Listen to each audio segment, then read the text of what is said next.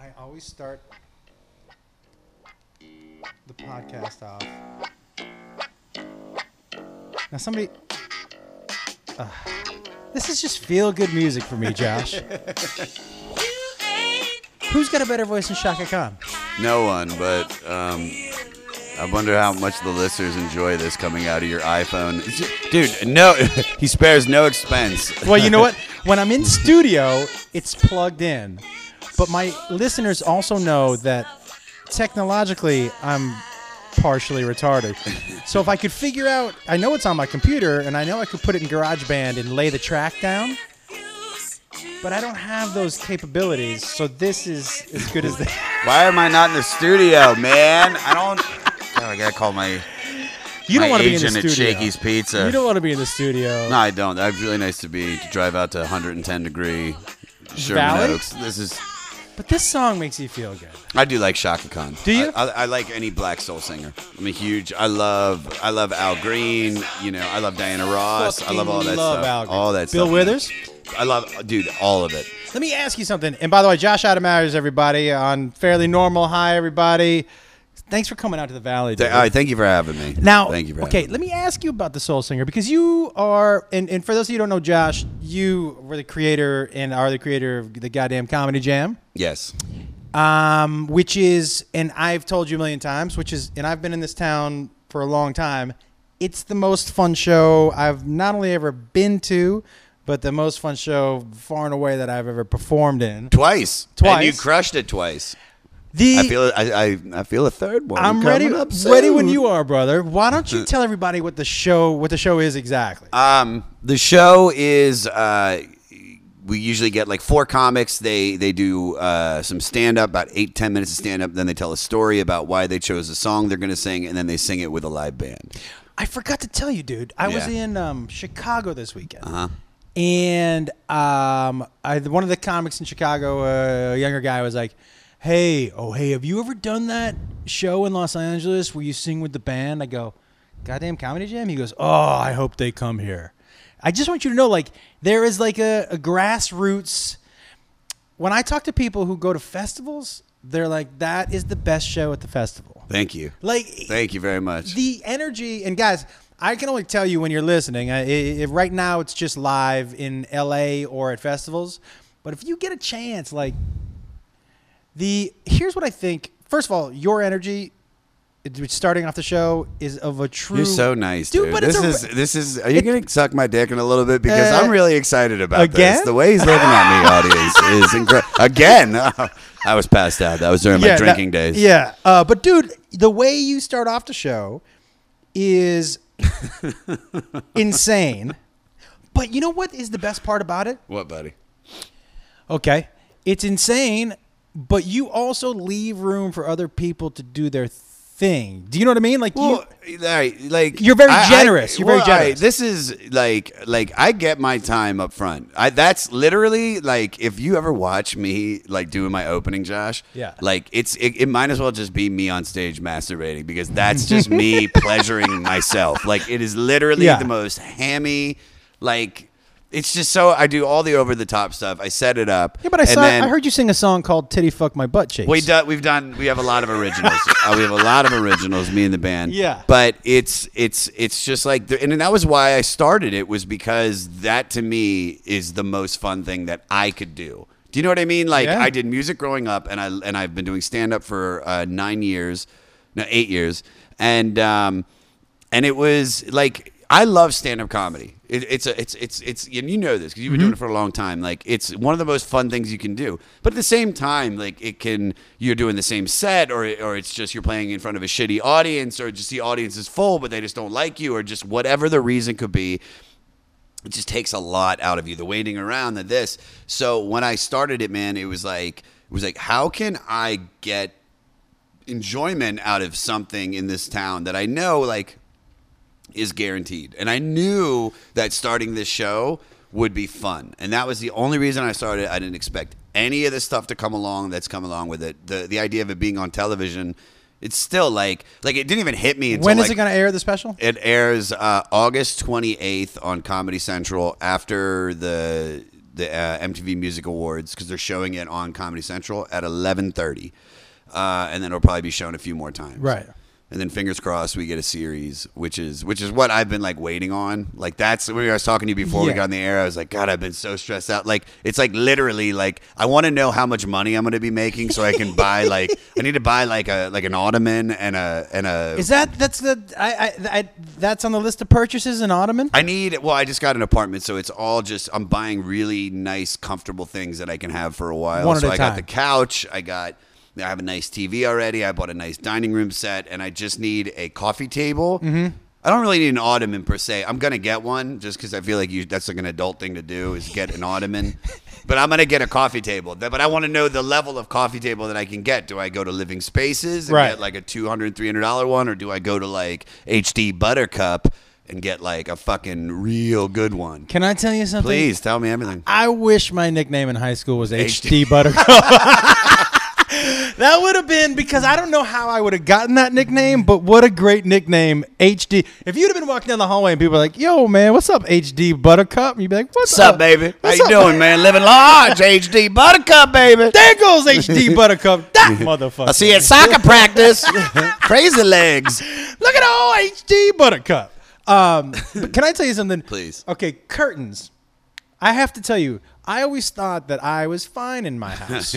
Ladies and gentlemen, like he actually just like turned around and just draped his curtains with his hand. Very nice, by the way. Can I tell you, nice. Before I met my wife, I had never had a curtain in, like, I didn't know, you know when you're putting together your apartment?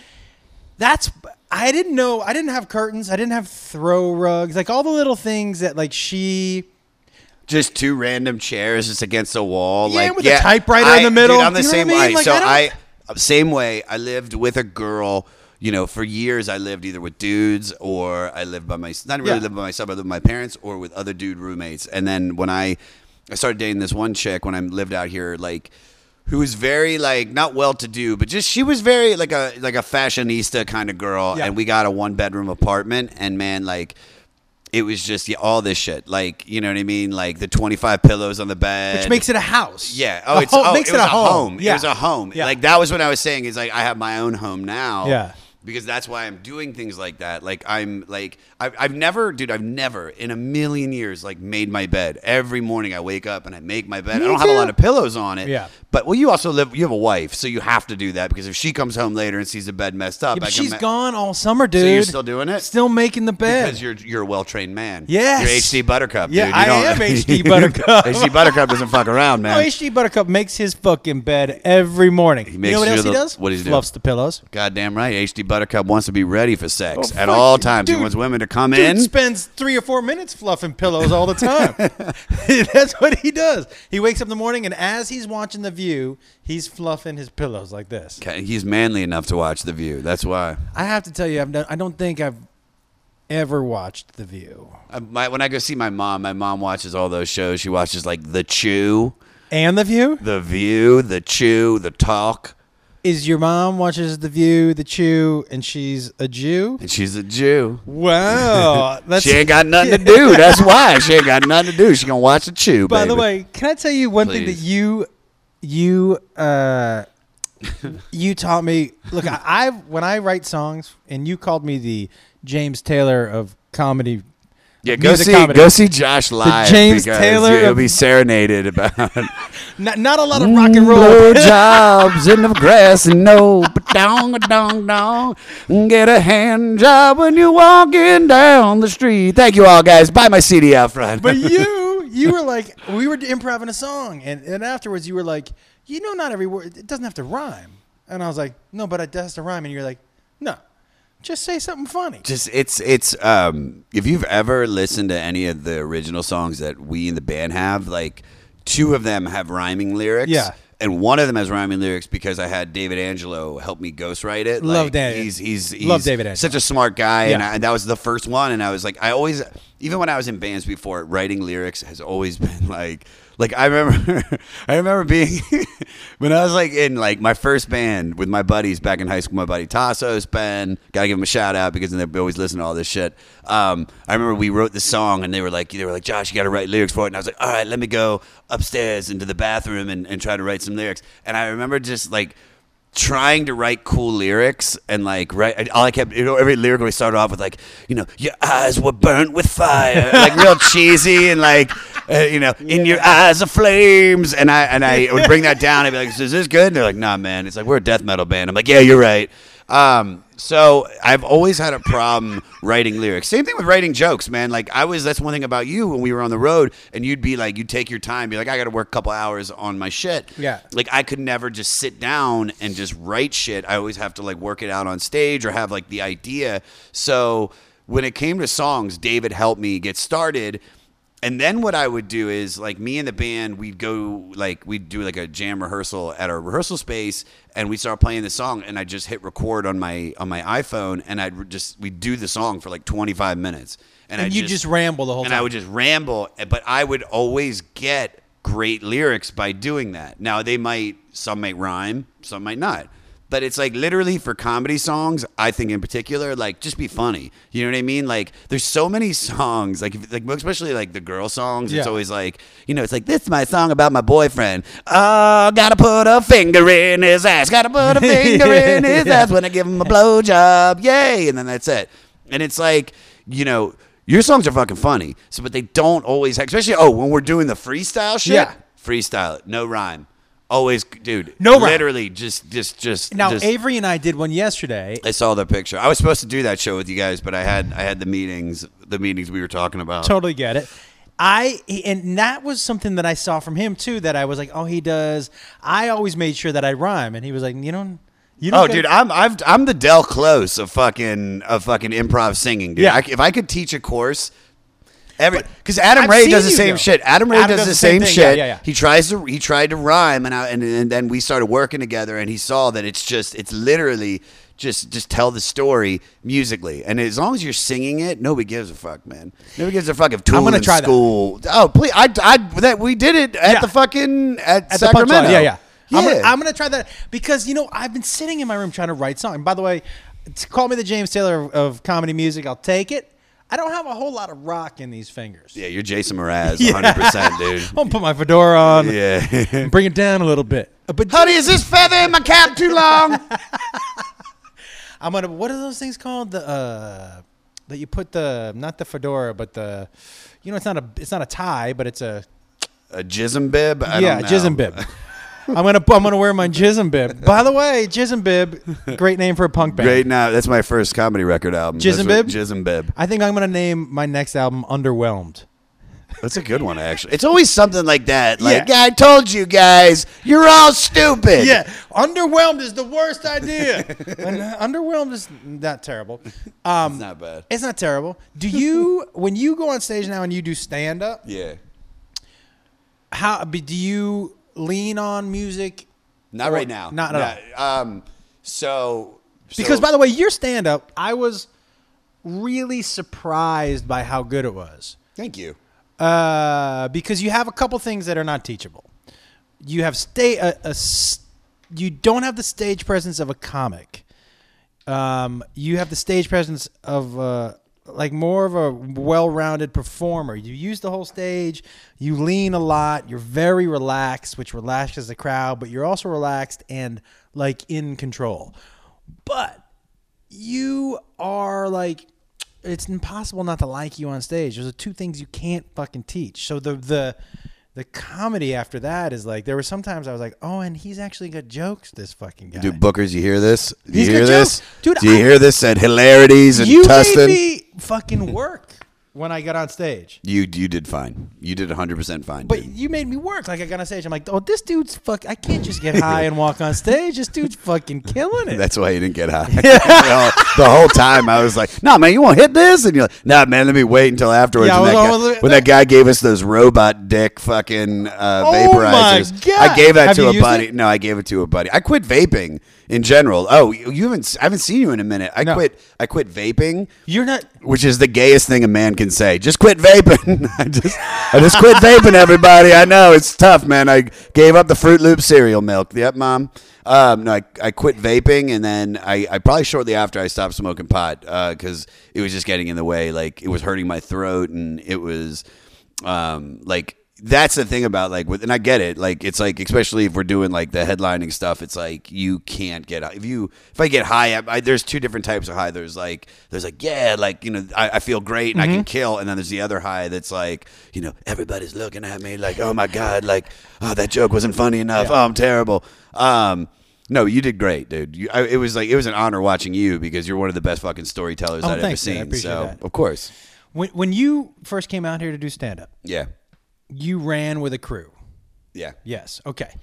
I don't know if you want to get into that. Sure. I don't mind. Okay. So your best friend, which you told me before, your best friend in all of best friendedness, passed away. Mm-hmm. Right? And did that change your trajectory, you think, or your comedy or your approach? Because the way he passed away... it's not just like, oh, I was at my house. Oh, and I heard he died. Do you know what I mean? Yeah, it was. We were hit by a drunk driver in Hollywood, and then he. It was just you and he in the car. It was just me and him, and yeah, he lost his life. I almost died in it. I mean, the best way to sum up what it did for my career was. So I used stand up to kind of get back to feeling normal afterwards.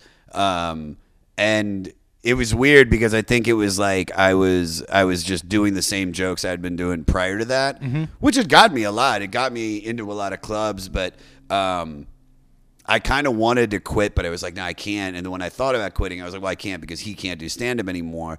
By the way, he's still mentioned in this town as far as joke writing. Oh, he was Angelo Bowers. Listeners, if you're listening, Google Angelo Bowers. There's not a lot of clips online because he hated doing that. He didn't do social media.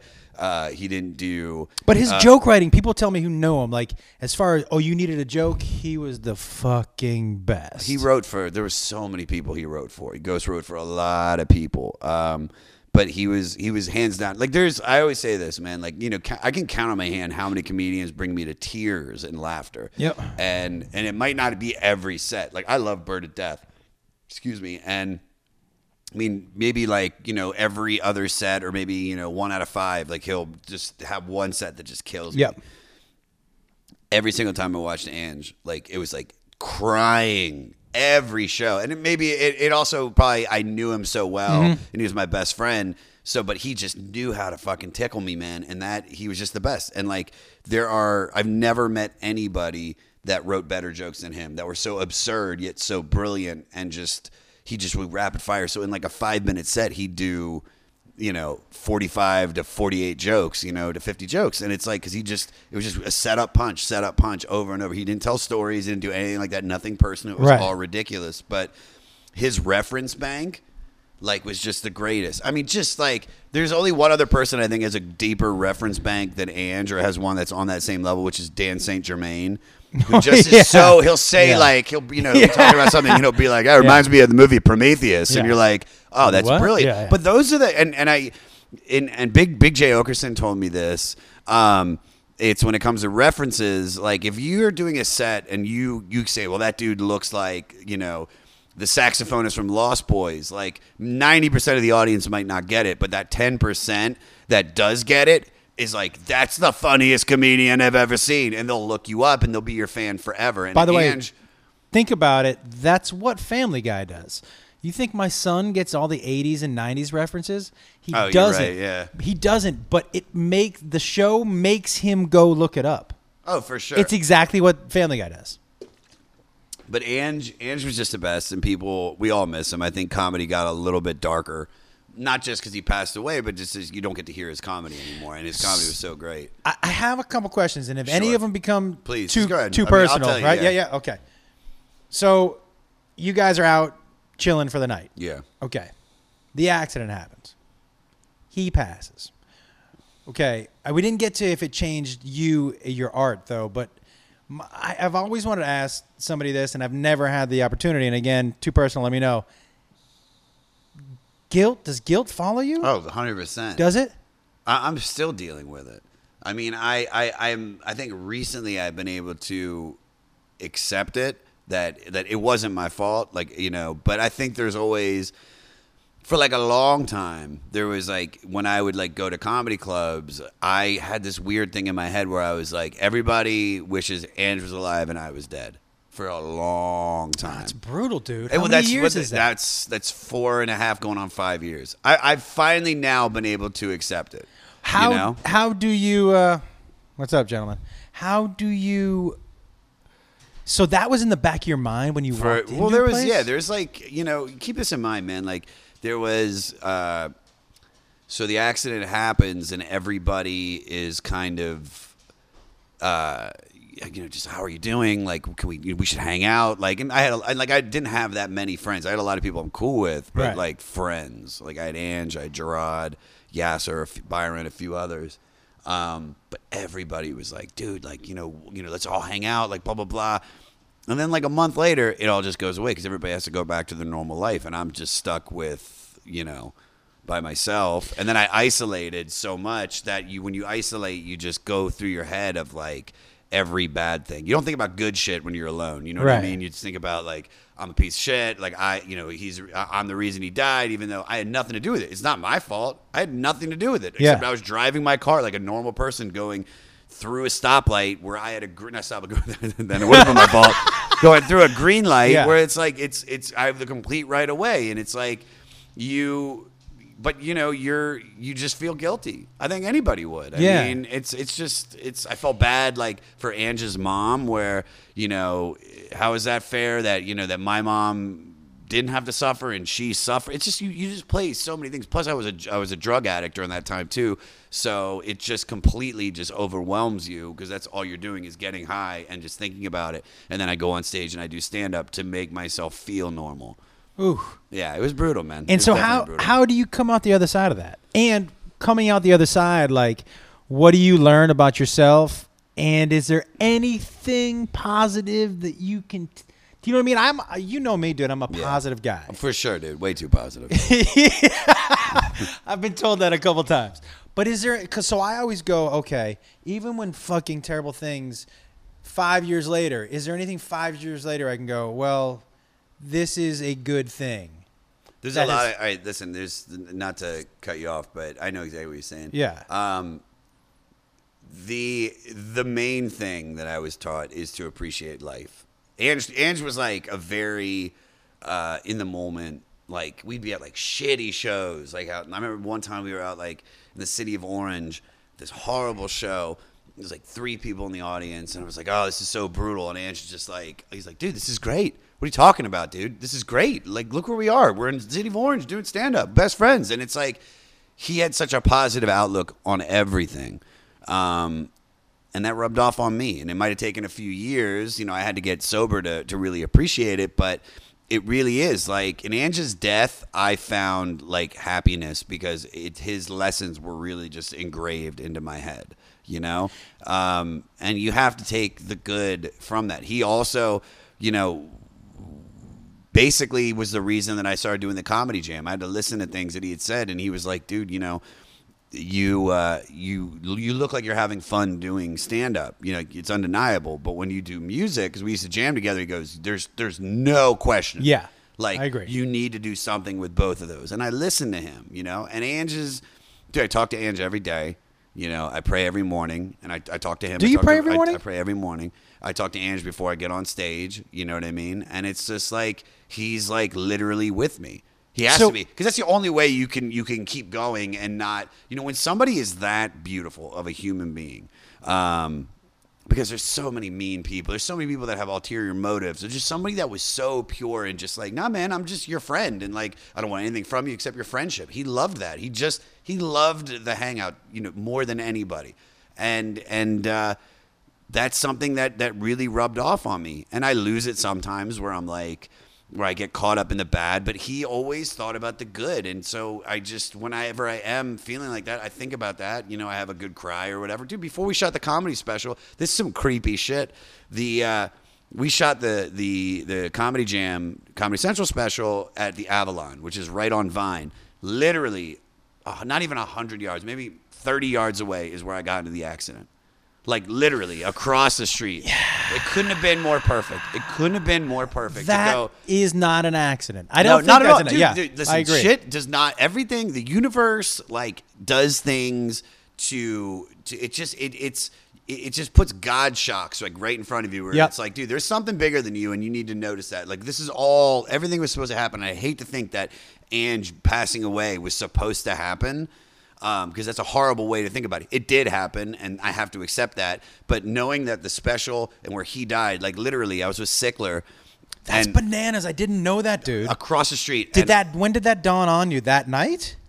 Or no, when we decided that we went to go look at that. Dude, anytime I drive by the Avalon, or I drive up Vine and I get to Yucca, I immediately get nervous when I drive to that intersection. Like sometimes I just speed through it. Sometimes I close my eyes when I drive through it. Like it's hard to do that. And now I live right up there, so I do it all the time. I used to avoid it constantly, which really added like 15, 20 minutes of my trip. I'm like, God damn, it's fucking Yucca. I got to figure out a way to get across Yucca, motherfucker. But it's like what I did was I'm glad it was there because the day we shot this special, I got there an hour early. And I parked my car in my executive producer spot. Yeah. And I crossed the street. I went and got a coffee. And then I just walked up there. I put my headphones on. And I listened to Beck Sea Change, which was an album that him and I loved. And it just, it's just a very, like, emotional record. It always has been. Even when he was alive, we just love that record, man. And I just listened to it. And I cried. And I talked to him. And I got present. And then I went in and I had a great time at the show. Do you know what strikes me about you? And this explains to me why you're so good on stage. And this also explains a little bit to me the addiction. You, and I've found in my life, addicts, people who are addicts, seem to feel more than the rest of us. Does that make sense? Like, I know what you mean. You really feel your downs, you feel, and your highs, you feel, but you feel, and when you're on stage, you can see that. Like you... And that strikes me like the way you said, and you had a little cry and then got centered and all that stuff. But you feel every moment, dude. You may not feel like you're present, but you strike me as the kind of dude who feels a lot. That's a burden, man. That's a burden. I'm very sensitive. Like I'm very like. But that's a burden, dude. Because I'm still crying about the movie Gravity. Like 3 years later, like when she let go of George Clooney. Dude, I saw that movie like 4 times in the theater because George Clooney. But it didn't make sense because if she just would have tugged him back the way that the space works, he would have come right back. But just for dramatic effect, it worked. But like I love going to see emotional movies. I love emotional music. Do you cry? And I will tell you something. No, please. What gets me? Sporting events a lot of time again. Eating fried chicken gets you. You know I can't eat any fried chicken. Ladies and gentlemen, we were talking about fried chicken. He hasn't had fried chicken in 16 years. Yeah. 16 years. You hate black people, don't you? That's why. You know what? I will say I've made fried chicken here. That's even worse that you made it. You go ahead, eat up, guys. And they're like, don't you want to try some fried chicken? Nah, guys, can't. It'll just got make streak going. I'm on year 12. It'll make, at this point, if I ate it, I think, but although it could just completely clean me out of anything that's left in my. There's nothing bad in you. You eat quinoa smoothies every day. When we went on the road, we went to Sacramento. And we went to In-N-Out after. And this is, by the way, this was right after I had come off the strict pre-diabetic diet. So I go, maybe I'll have a hamburger. So we went into the drive-thru, and Go ahead, tell the story. I was thinking about it the whole time. We ordered a double-double. I got some fries. I haven't had meat in like 60 days. I'm like, I'm going to eat this motherfucker. And we got back to the hotel, and I was like, no, I'm not. And then you took it up to your hotel room, and you ate the second burger. I didn't eat the second burger. Let's just come clean right now. God, I'm coming clean, dude. Who gives a fuck if I did? I got abs, baby. Yeah, I do whatever the fuck I want, man. Yeah, you I do whatever the fuck I want. If I want goddamn 2 burgers. Dude, I'll tell you what I did. I told you what I did Sunday. I woke up and I was like, it's my first Sunday in town. I've been on the road so much. I went and I got fried chicken. I was going to get a 3-piece and some sides, and that's it. I ended up having 9 pieces of fried chicken, a milkshake, a soda, and a bunch of sides. I went home like full, like, oh my God, I'm just a fat fuck. I feel like I'm dying. And then 2 hours later, I got in my car. I drove to Top Round Roast Beef. I got a roast beef sandwich. I got a chicken sandwich. I got dirty fries. I got with cheese on them. And then I went and I got had more soda. And then I went and drove to Mozza Osterio, and I got like a fucking like $15 dessert. Went home, went to bed. But you see, here's the thing. I wouldn't mind doing that, except I think I would shit for like a week. Dude, I had a nice BM.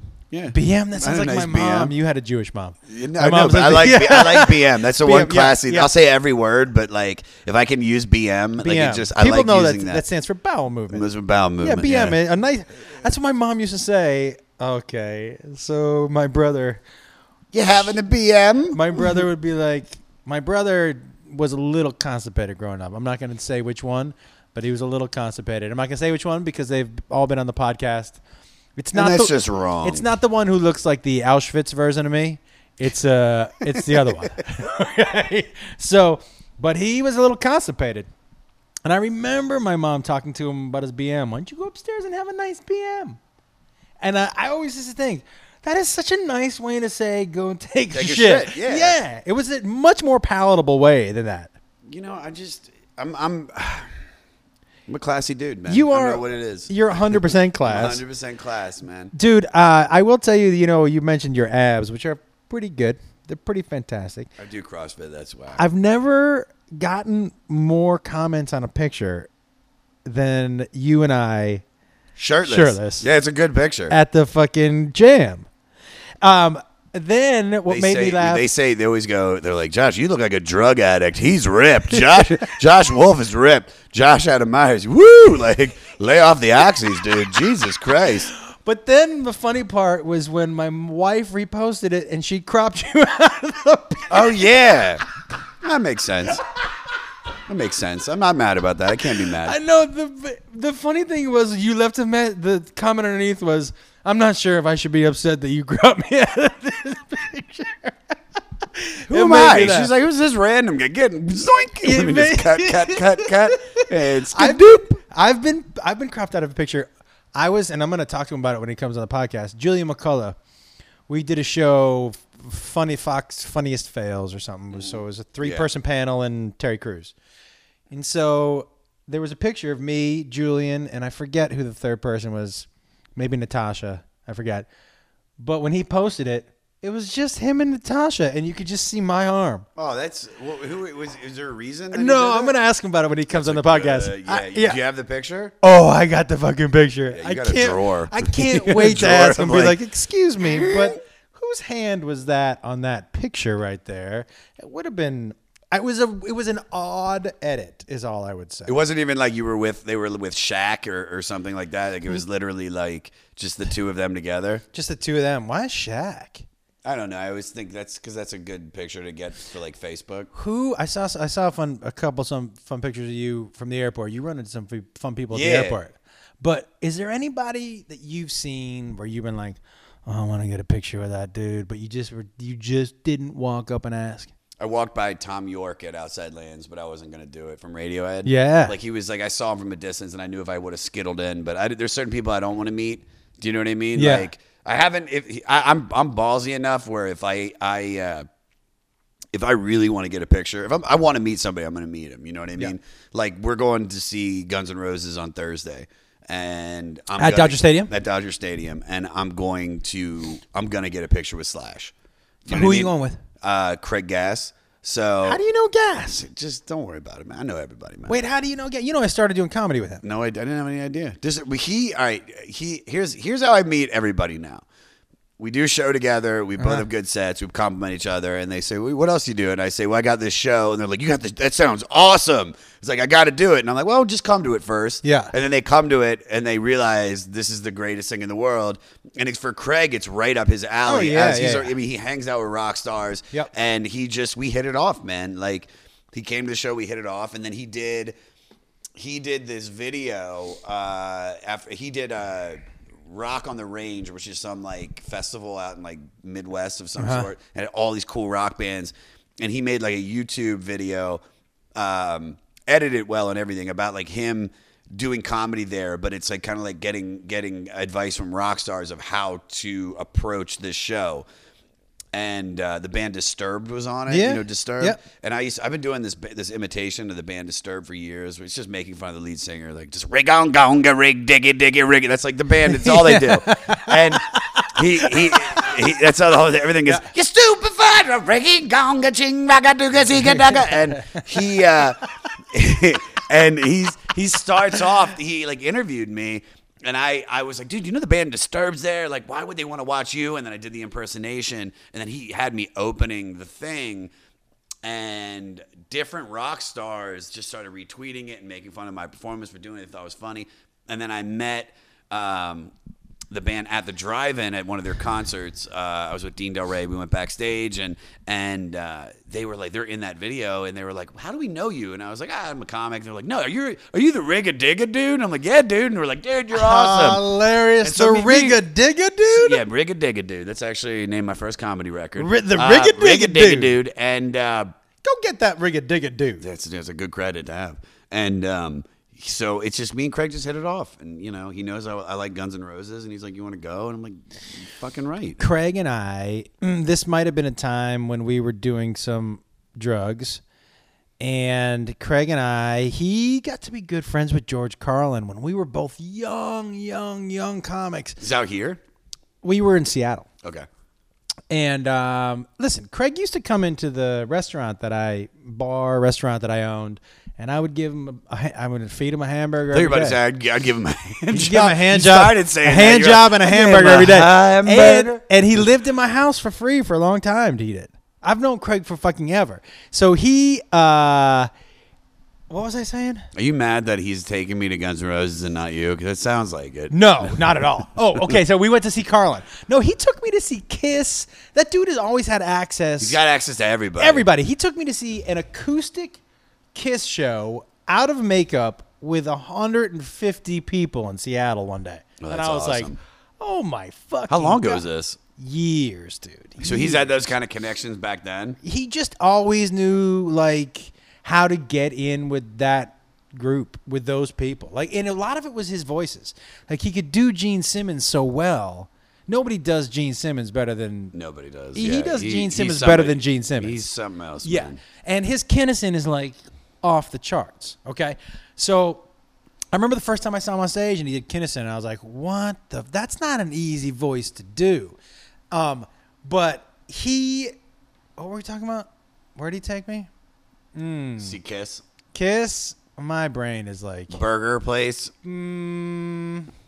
Somebody will remind me when I post this. They'll be like, "You didn't finish that." That happens every week.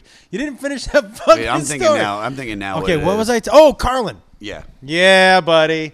See, I usually give up a lot quicker. I fucking pull the chute and jump out of the plane. I would have given up. You had it. I had confidence. We the whole time. may have been doing some harder drugs at the time, but he got us access to. I think we also that might have been. We might have ordered a hooker, and neither one of us could get it up at the time. It was those drugs. It was terrible. That might have been that weekend. So we're in Vegas, Carlin, and we're back. He brings us backstage to meet Carlin. And at the time, for me, this is like Mecca. Sure, man. Sure. Yeah. Do you know what I mean? Yeah, of course. Yeah. So it was me and Craig and another one of Craig's friends. And Craig... one of other Craig's friends had hit the drugs a little harder than Craig or I. And Carlin couldn't stop looking at them and saying, "You okay?" We'd talking about comedy for a second, and he'd be like, "You guys, you get a little fucked up. How about your buddy? Is he okay? He's going to be okay?" In hindsight being what it is, he looked a little fucking rough, realizing what happened to him later that night. That's hysterical. Yeah, but we'd be in the middle of a conversation, and Carlin, I'm sure, had seen one or two people in his day look that way. Oh, for sure. He looked over, he was like, you okay? Look at little Rocky. Hi, dog. My buddy. Yeah, Carlin for me was and I don't get goofy around people, but he would be it he was one of those guys for me. Anybody like you've met where you were like, oh, this is over the top excited for me? Eddie Vedder? Yeah, but that still wasn't.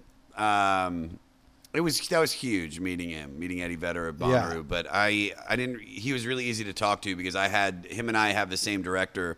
The director of my comedy special is the director of his Unplugged. Yeah. So once I was like, hey, I know Joel Gallen, and he's working on my special. He's my director, and he's like, oh, you know Joel Gallen, and I was like, yeah, man, I do. And is he Sean Connery? That sounded like Eddie Vedder, not like Sean Connery. Do it again. Hold on. Oh no! Wait, now I can't. Okay. Hey man, so I was like, the director of my comedy special was the director of your Unplugged. He's like, oh, you know Joel Gallen? Yeah, it's Sean Connery. No, it's not at all, dude. Sean Connery is like, oh, that's Sean. Oh, John. Sean. I can't even think of it. Joel Gallen. It's not that far from me. It's not that far. Eddie Vedder is more like, so he's don't forget to. There's a big election coming up. It's not. I want you to go out and vote for the leader of the National Pecan Association. He's always got like weird pecan. Yeah, it's always like I say. Do you say pecan? Do I say? How are they supposed to be called? Pecan. I say pecan. I really call them pecans. Pecans. I got some pecans. Yeah, you know who's got good pecans? HD Buttercup, that motherfucker. Oh, you know that dude has got. Back to HD. I forgot about HD. Oh, HD. What Eddie Vedder wasn't like a huge. It was a. I'm more like. Blink 182. No, God no. Like if I can meet Beck. Yeah. Beck to me would be a huge get. When I met Paul McCartney at the Improv. Huge. But I mean, you're meeting like a god of music. If I met, John Wall of the Washington Wizards, I would freak out. My buddy owns a clothing store, and he posted a picture because John Wall came in there. And I was like, why didn't you text me? Like I would have dropped. Because when I was eating fried chicken, like I was right down the street, I just would have driven. You would have dropped your fried chicken? I would have, dude. I want to meet John Wall so bad. I'm such a huge fan. I want a picture with him. Huge fan of the Wizards. I'm a huge fan of the Washington Wizards. What and then is you one shit thing? All over that. What is one thing that you do that I do to your pictures that you fucking hate? Anything, especially when you talk about the Celtics. You post your little. I don't like that, man. I hate that because this is me just enjoying my team. And Joshy Wolf's got to go. Yeah, well, they suck, and the Celtics are so much better. That is never what I do. All right, so like, what do I do? I would post a picture of a fan would buy me Wizard socks. Yeah, and I'm like, yeah, like thanks so much, Henry from Tacoma, Washington, and then you're like, those socks are terrible, man. They'd be better if they were green and said Boston Celtics. Yeah, you do, dude. That's what you read. You know what I type in every time? Boston Celtics are better. Go Celtics. That's all I write. Go Celtics. In your brain, you read, fuck those Wizards. Fuck those motherfuckers. Suck on that sock. You better jerk off in that. No, all I write is go Celtics. That's even it. Worse. That's even worse. It's so smug. It's just like, yeah, go Celtics. Wait, you suck. You grew up in Baltimore? I grew up in the Washington, D.C. area in Maryland, and then I moved to Baltimore like halfway through my life. And Mom and dad? Yeah. Still together? My dad passed away in 2010. So my mom lives, when she passed away, she moved from Maryland up to Pennsylvania, like Harrisburg area, and then she moved from Harrisburg to Salisbury, Maryland, which is like the Eastern Shore, to be around my sister. Dude, you lost your best friend and your dad within 2 years. Angelo was harder though. Angelo was way harder. How come? Just I was close to my dad towards the end, but he got sick, like he had like an aneurysm in his heart, and he had this I was working at the strip club. I used to DJ at a strip club. By the way, you have a great. My name's Cinnamon. All right. Yeah, my name's Cinnamon. I'm coming to stage number 1, and let me know if there's any drink specials or anything that should be happening. So, Cinnamon. So what I would do is, it's so funny. I'm talking about my dad's death, and it's like, oh, it's strip club DJ impersonation. All right.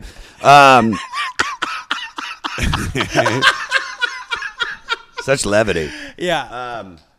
So it would be. So the first thing I'd always say is I'd be like, "Yeah, man, that's what I'm talking about, y'all." All right, y'all. That was the one and only Paprika up on that stage, y'all. Coming up right now for lap dances, guys. We got a special going on. Buy 2 dances, get 1 free. Save a little bit of green, get everything in between. You know what I'm saying, y'all? All right, guys. Don't forget to be bartender. I haven't done it in so long. I'll give you a second. I'd be like, that's a good one. I save a little bit of green. Yeah. That get everything in between. I created that. So if you ever hear that at a strip club, that's me that said that. What else? I had a bunch of other catchphrases. Give me. I'll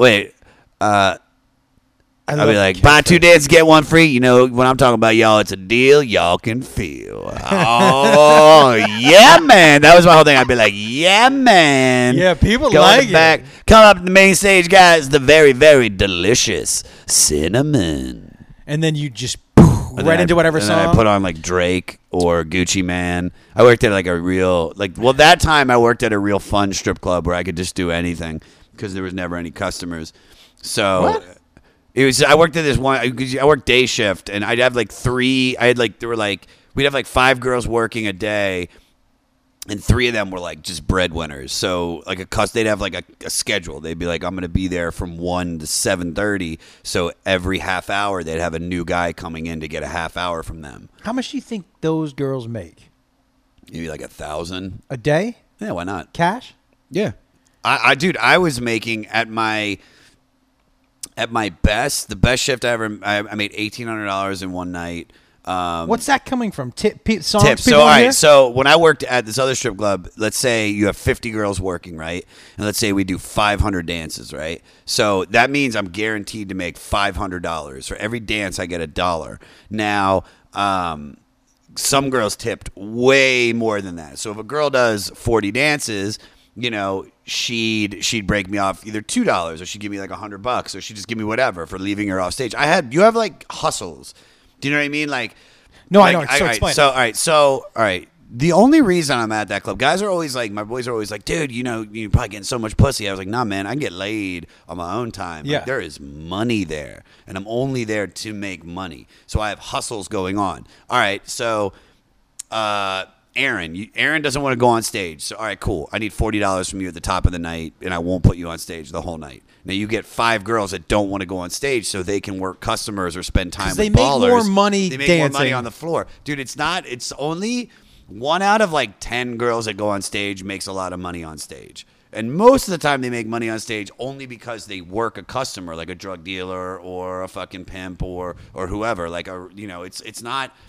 certain strip clubs are all money. Stage clubs like Sam's Hofbrau, that's all a stage club. Right. Where if you go to Sam's, there's literally a small stage with 25 girls on it, all on their all fours, just shaking their ass, and guys just throwing money. It's a fun party, dude. It's a wild, it's really small clubs, so you feel like it's a fun party. My strip club was more of this really nice. Wait, so nobody bar. has to dance on stage? No, they're all supposed to. Got it. But because I'm going to leave you off, I could get in trouble for it, so I need money. So I need at least $40. You know what I mean? At least 40. And then you have hustles. How much would you make a night average, you think? I never made less than 500. I'd always make between 5 and 1,000. That's a cash. I worked Thursday and Friday nights and hated every minute of it. Yeah. Because it wasn't fun. The best day of my life was when I was able to quit that in December. Well, actually, they kind of I say I quit, but in a sense, it was Josh, we're going to take away your Thursday and Friday nights because you've literally called out the last 4 weeks in a row. Because I was making money from the jam, and I was just and also I was kind of using a little bit. So and that was the only way I could go to work and enjoy it is because I was in downtown LA, so I'd drive by 5th and Broadway, which is Pill Alley. So I'd drive by there and I'd be like, yeah, let me just get a couple Norcos to go into work. And I'd go to some dope deal. Like, yeah, let me get a couple painkillers, and I'd go into work, and I would have so much fun. But if I was sober, it was the most brutal thing in the world. But after a while, it's even painkillers can't make it better. It was just such a horrible place. And also, it's an ego thing too, Josh. It's there's nothing worse than when I did New Faces in Montreal in 2013, and everybody else that I did New Faces with literally left New Faces and went road work or did television or this, and I had to go back to a strip club. Do you know what I mean?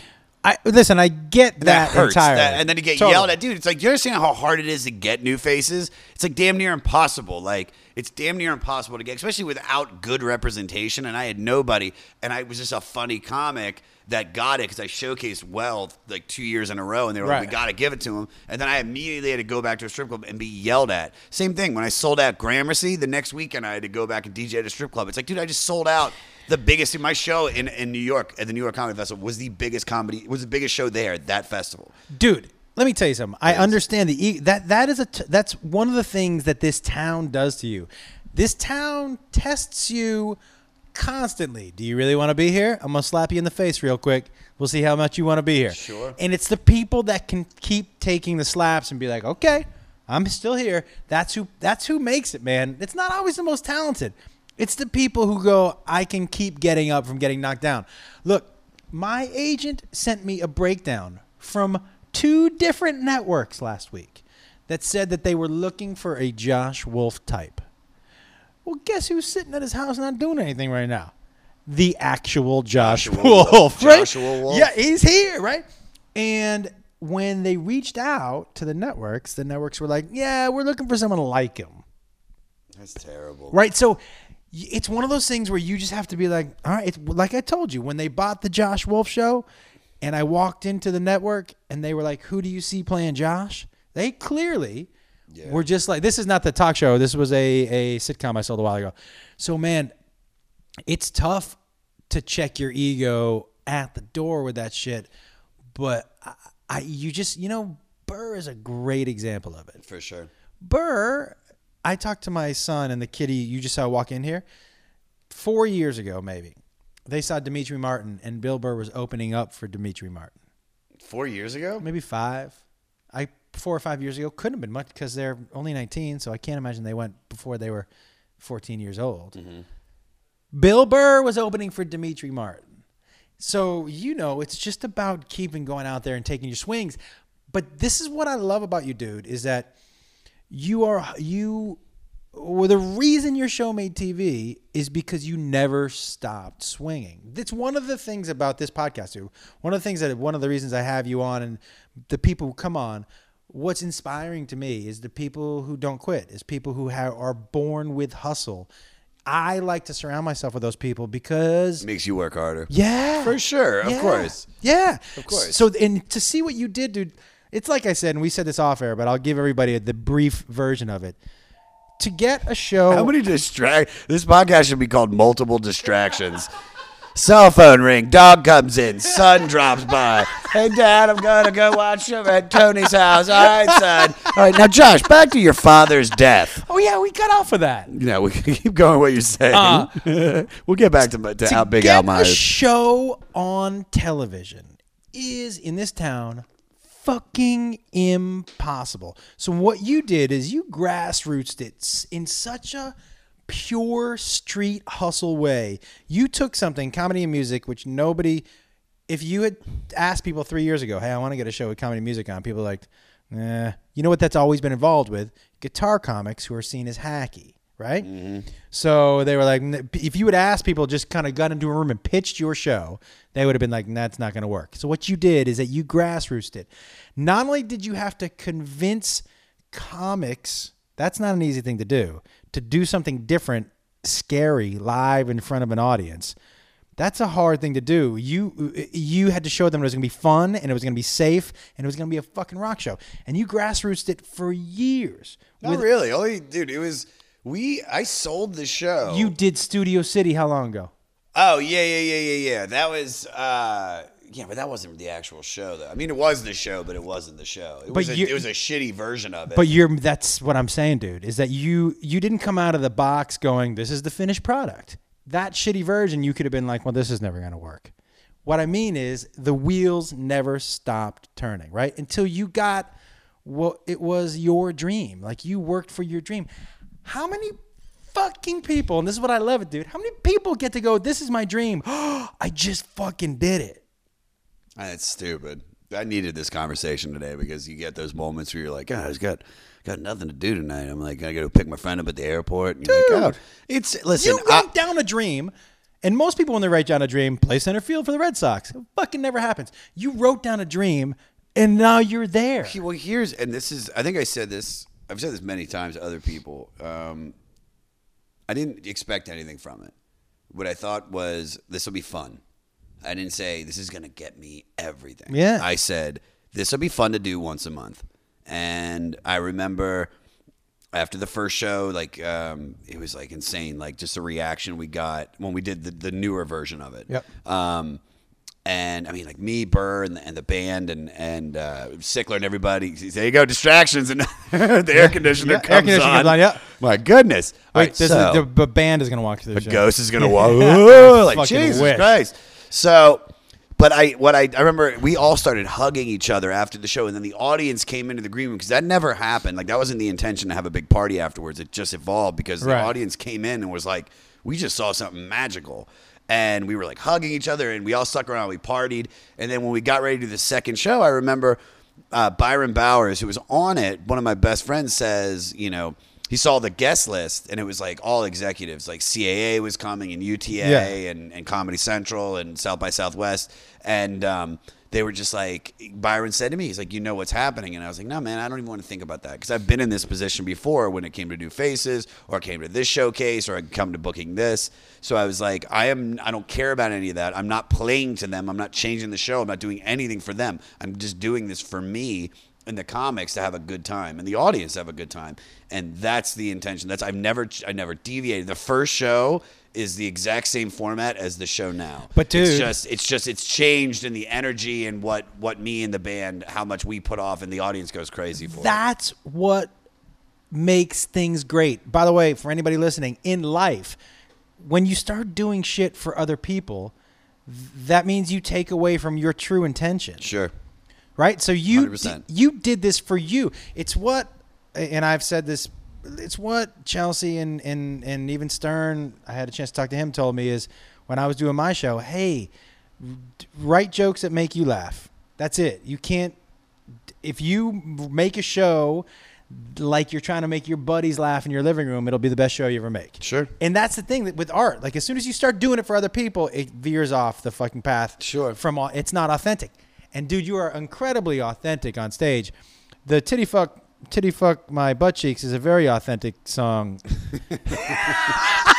It's my favorite. Hits. One of the a woman that works at Flower Films, Drew Barrymore's company. I brought her to one of your shows, and she was like that. She was singing "Titty Fuck My Butt Cheeks" on the way home. She was like, "That Titty Fuck My Butt Cheeks song makes me laugh so hard." Thank you very much. I forgot to ask you about the strip club.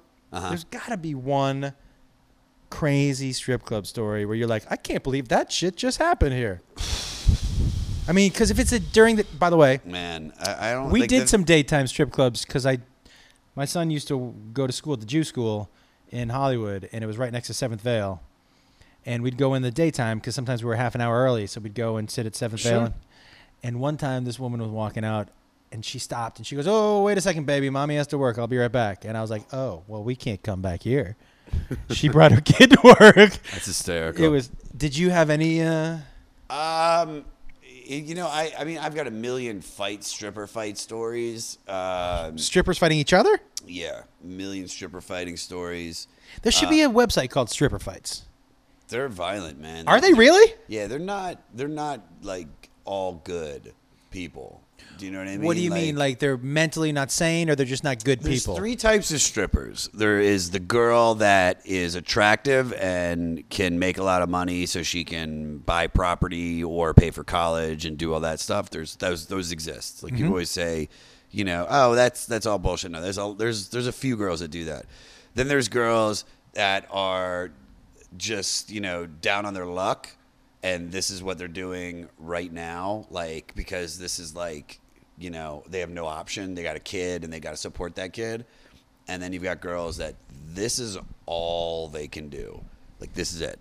Do you know what I mean? That's where the fights start. Those are the girls that have pimps or are like get their boyfriends beat them and they have to work. Like this is because that's just the lifestyle that they have just put themselves into. It could just be that's just their fucking journey. Yeah. And or they're just dumb as rocks. You know what I mean? They're just like they don't get life and they just the only thing they can do is they're somewhat attractive.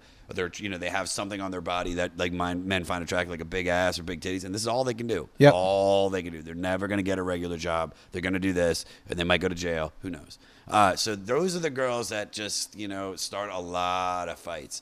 But then it's usually with the girl that is doing this because she's like paying her way and she thinks like 'cause she's hot. Like it's always those girls get beat up, because they feel entitled because they feel like they're the hotter girls. Yeah. It's always it's never the middle. The middle never fights. The girl down on her luck never fights. They just come to work. They got to keep their nose clean and they just do it. It's always the girl that's just like, well, I'm just really pretty and I can get this money from Fuck guys. you, Jessica. Yeah, dude. It's so bad, man. I dated one stripper in my life in college, and I was amazed by the amount of cash she came home with. Oh yeah, stunned. And when I enjoy. Oh shit. Okay, I enjoy the power trip a little bit. I used to go and I'd sit and watch her dance. And after she gave a private dance, she would walk over and put the dude's money in my pocket. Oh, I felt like such a pimp. I was like, this is the best day of my life. You know what? Thank you, baby. I'll take another $14 Coca-Cola. I always said, by the way, the clubs that don't sell booze, you're basically just a pervert who will spend $14 on a Coca-Cola. Yeah. Do you know what I mean? Dude, I mean, the girls are, I told you I stripped before, right? Makes sense. You got that kind of body. 3 times. Build. 3 times. And after that 3rd time, I was like, I was taking like 2 hits of ecstasy just to head up on stage. Sure, why not? Because I couldn't fucking do it sober. Did you have like the dick sock, the cock sock that you have to get hard and like put your dick in that dangly thing? We packed it in a little bit. Gauze would you use? What do you guys use? What do you pack it with? We packed it in a little bit. Well, they had actually a thicker, tiny, almost like rubber. You were almost putting your dick into an empty dick. Okay. Do you know what I mean? I know what you're saying. It was like a dick sock, like an actual dick. I get it. Yeah. So you were dick socked yourself. Explain it more in detail while I jerk off real quick. Yeah. Dude, you see the distraction. But there was one. I had to stop this after the 3rd time. This woman came up to me and she was like, "Hey, do you want to come? You come up to my house twice a month and just dance for me?" And I was like, I was like, I don't know. She's like, my husband's out of town twice a month. So basically, I knew she was basically going to pay me to go to her house to fuck her. And I could not. Is she hot? Yeah. But I could not figure out a way where to put that as far as like my self-worth. I was like, am I going to have to take 4 hits to ecstasy every time I go to work?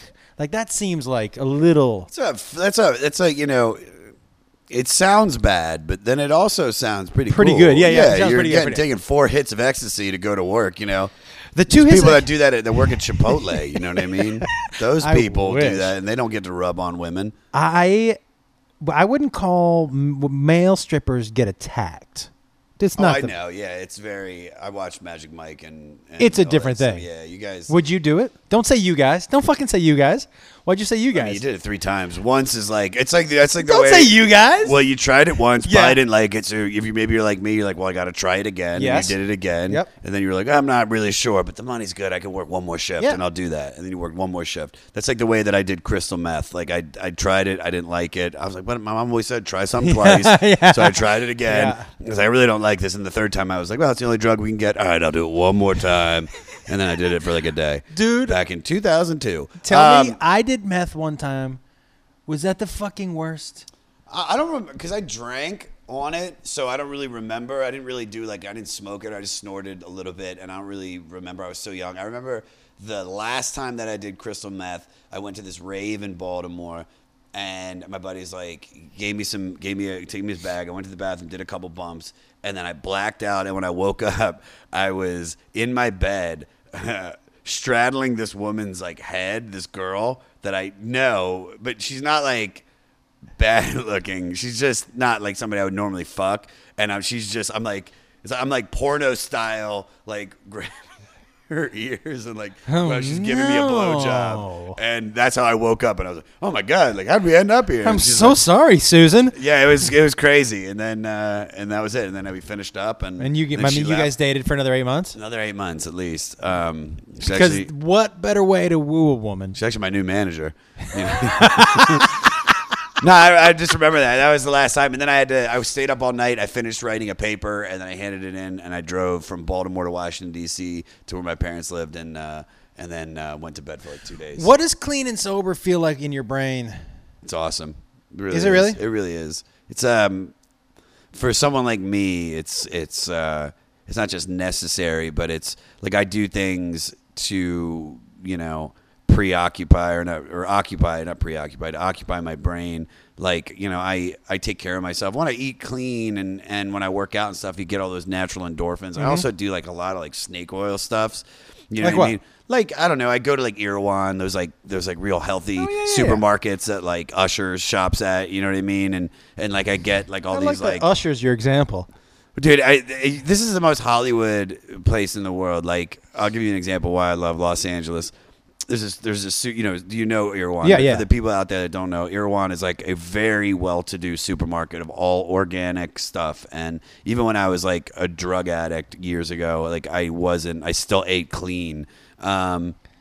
Nick Swartzen has a great joke about that. Have you heard that? Like, he says, I have friends that will do cocaine but don't drink dairy. Yeah, they don't even dare. That's hilarious. It's hysterical. So, I'm at Erewhon at like 10 o'clock at night, and I'm waiting in line, you know, to buy some dinner. And there's this like Persian guy screaming at the manager of Erewhon. He's like, you know, you bastard, you lied to me. He's like, every time I come in, you guys lie. And he's screaming. And standing right next to him, waiting to check out, holding toilet paper and a plunger, is Billy Gibbons from ZZ Top, just with the long beard, just like, come on, dude, I got a situation over here, man. Like, just hurry up, dude. Come on. And that was like the funniest shit I'd ever. That's the most Hollywood shit I ever seen. Because one, it also reminds me that Billy they're Gibbons, just like us. Yeah. He's got a situation back. Because if you got a plunger and toilet paper, you got a situation. That's not an easy BM. No, it's definitely not. Or it's a post one. He used all the toilet paper and it's clogged. So now he's got to go back. That is, I dated a girl once, and I was sleeping, and I woke up and I was at her house. No, we were at my apartment. That's right. And I woke up to the plunging sound. That go, go, go, go, go, go, go, go. Right? And I look, you know, when someone's plunging a toilet? Yeah. And I didn't know what it was. I'm sleeping. I roll over, and she's not in the bed. And I'm like, oh, she got up early to shit, and she clogged the toilet. Aww. So the gentleman thing to do would have been to go to sleep and just pretend like I never heard it. Mm-hmm. The funny thing to do was to walk in and pretend like I need to pee and just to see what kind of mess she had made. And what'd you do? I went right in that fucking bathroom. How bad was it? Oh, my God. Here's the thing. She used a lot of toilet paper? Or just a little dookie? But it was not. I use a lot of toilet paper. I clog the toilet almost every day. She went double. It was a larger BM with a lot of toilet paper. But here was the best part, right? Yeah. I walk in, and you can tell she's furiously trying to plunge this fucker down before... And she's sweating. Aww. She's fucking sweating. And I was like, what's going on? And she goes, oh, no, I woke up this morning and there was something in the toilet. I go, something like your shit? And she was like, no, I was just trying to do this for you. And I was like, And she was like, I'm so sorry. It was that curry last night. But she was like, I got up a couple times during the night. I didn't want to wake you up. And this time I just couldn't. She told me later what she used to do. She goes, you know how I go to 7-Eleven every morning to get a donut? And I go, yeah. She goes, I just go there to poop, and then I buy a donut that I never eat. But she was like, I was so scared because she goes, at my house, I'm very regular, and I go to the bathroom in the morning. When I sleep over here, I have to go so badly. She used to get up and pretend to go. A lot of women do that. Really? Yeah. I used to, my ex, so the girl I dated before the last girl, when we first started dating, she used to, every morning I'd wake up, when I spent the night at her house, she'd be like, all right, you got to go. So you just got to go. You got to leave. And I was like, why? She's like, dude, you just got to go. You got to be out by 9. Yeah, but I kind of want to hang out. Nope. No, I'd have to leave. And then maybe a couple hours later, she called me, hey, let's hang out today. And I was like, all right, and then finally she told me. You thought she was bipolar, or she's just regular? She's just very regular. I'm pretty regular. My last girlfriend, when she pooped, I mean, it literally was like, whoop, like she'd just go to the bathroom, be out in like a minute. She's like a fast pooper. Like with me, like I'm a longie. You're a reader? I'm not so much a reader. I mean, yeah, I guess so. I read, but I get Rolling Stone, so I always like start an article, and sometimes I finish it. Sometimes I finish the whole goddamn magazine. Is one of your goals and dreams to be in Rolling Stone? Yeah, and it's gonna happen this year. With the Comedy Jam? I'm 100% so positive too. on that. I mean, it's yes. I mean, and not just. I don't just want like the internet one. Like I want the actual palpable one. I got the internet one. I want the palpable one. That's a fucking dream. It was great. Roast Battle got the internet one. Yeah. I'll take the internet one, but I want something I can like. That's something I've really been really good at doing now, which is saving these really amazing things that I've done. Like every festival we do, I get like they always give you a big poster with like your name, and it's really cool when I look at it. I'm like, holy shit! Like there's my name right next to Radiohead's, like on the same concert. Like it's amazing, dude. It's incredible, man. And it's like I'm super I'm super grateful. I'm really, it's a struggle, I think, for anybody to really sometimes enjoy everything and just to be like really, like I keep saying present, but it's a dream, man. It really is. I mean, like we were talking about when I got to stop working at that strip club and not only support myself through this, but to live a good life. Yep. I mean, that's really cool. Like this is something I've been working at. I've been out here in Los Angeles for 9 years, August 1st, and there were moments where it was like, it's time to give up, man. You know what I mean? And it's not like I'm not funny. You know what I mean? It wasn't like I wasn't doing everything right. That doesn't have anything to do with it. Hollywood just doesn't. They don't want you. They don't want most of you. They want.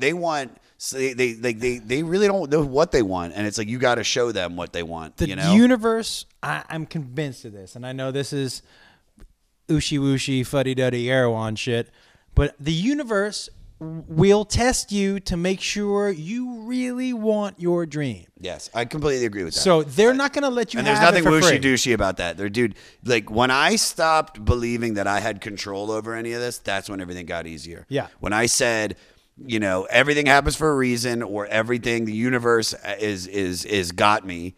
How can I, like with Ange passing away, if I sat there and said I had control, I could have stopped that. There's nothing I could have done. That was going to happen. You know what I mean? Mm-hmm. Because if he didn't die through me, maybe the cancer that he had would have come back and taken him out a few months later. Do you know what I mean? There's so many ways. He had cancer. He had just beat prior to that. It's a tragic story. But it's literally, you have to give it up to the universe and just be like, man, this is in your power. I'm just gonna do the work and stay out of the results. As long as you just do the work and you keep doing it, like with stand up or with acting. I don't know how actors make it. I stand ups, at least we have our auditions every night. You know what I mean? Yeah, and you can never fire me. But I have no idea how an actor makes it in this town.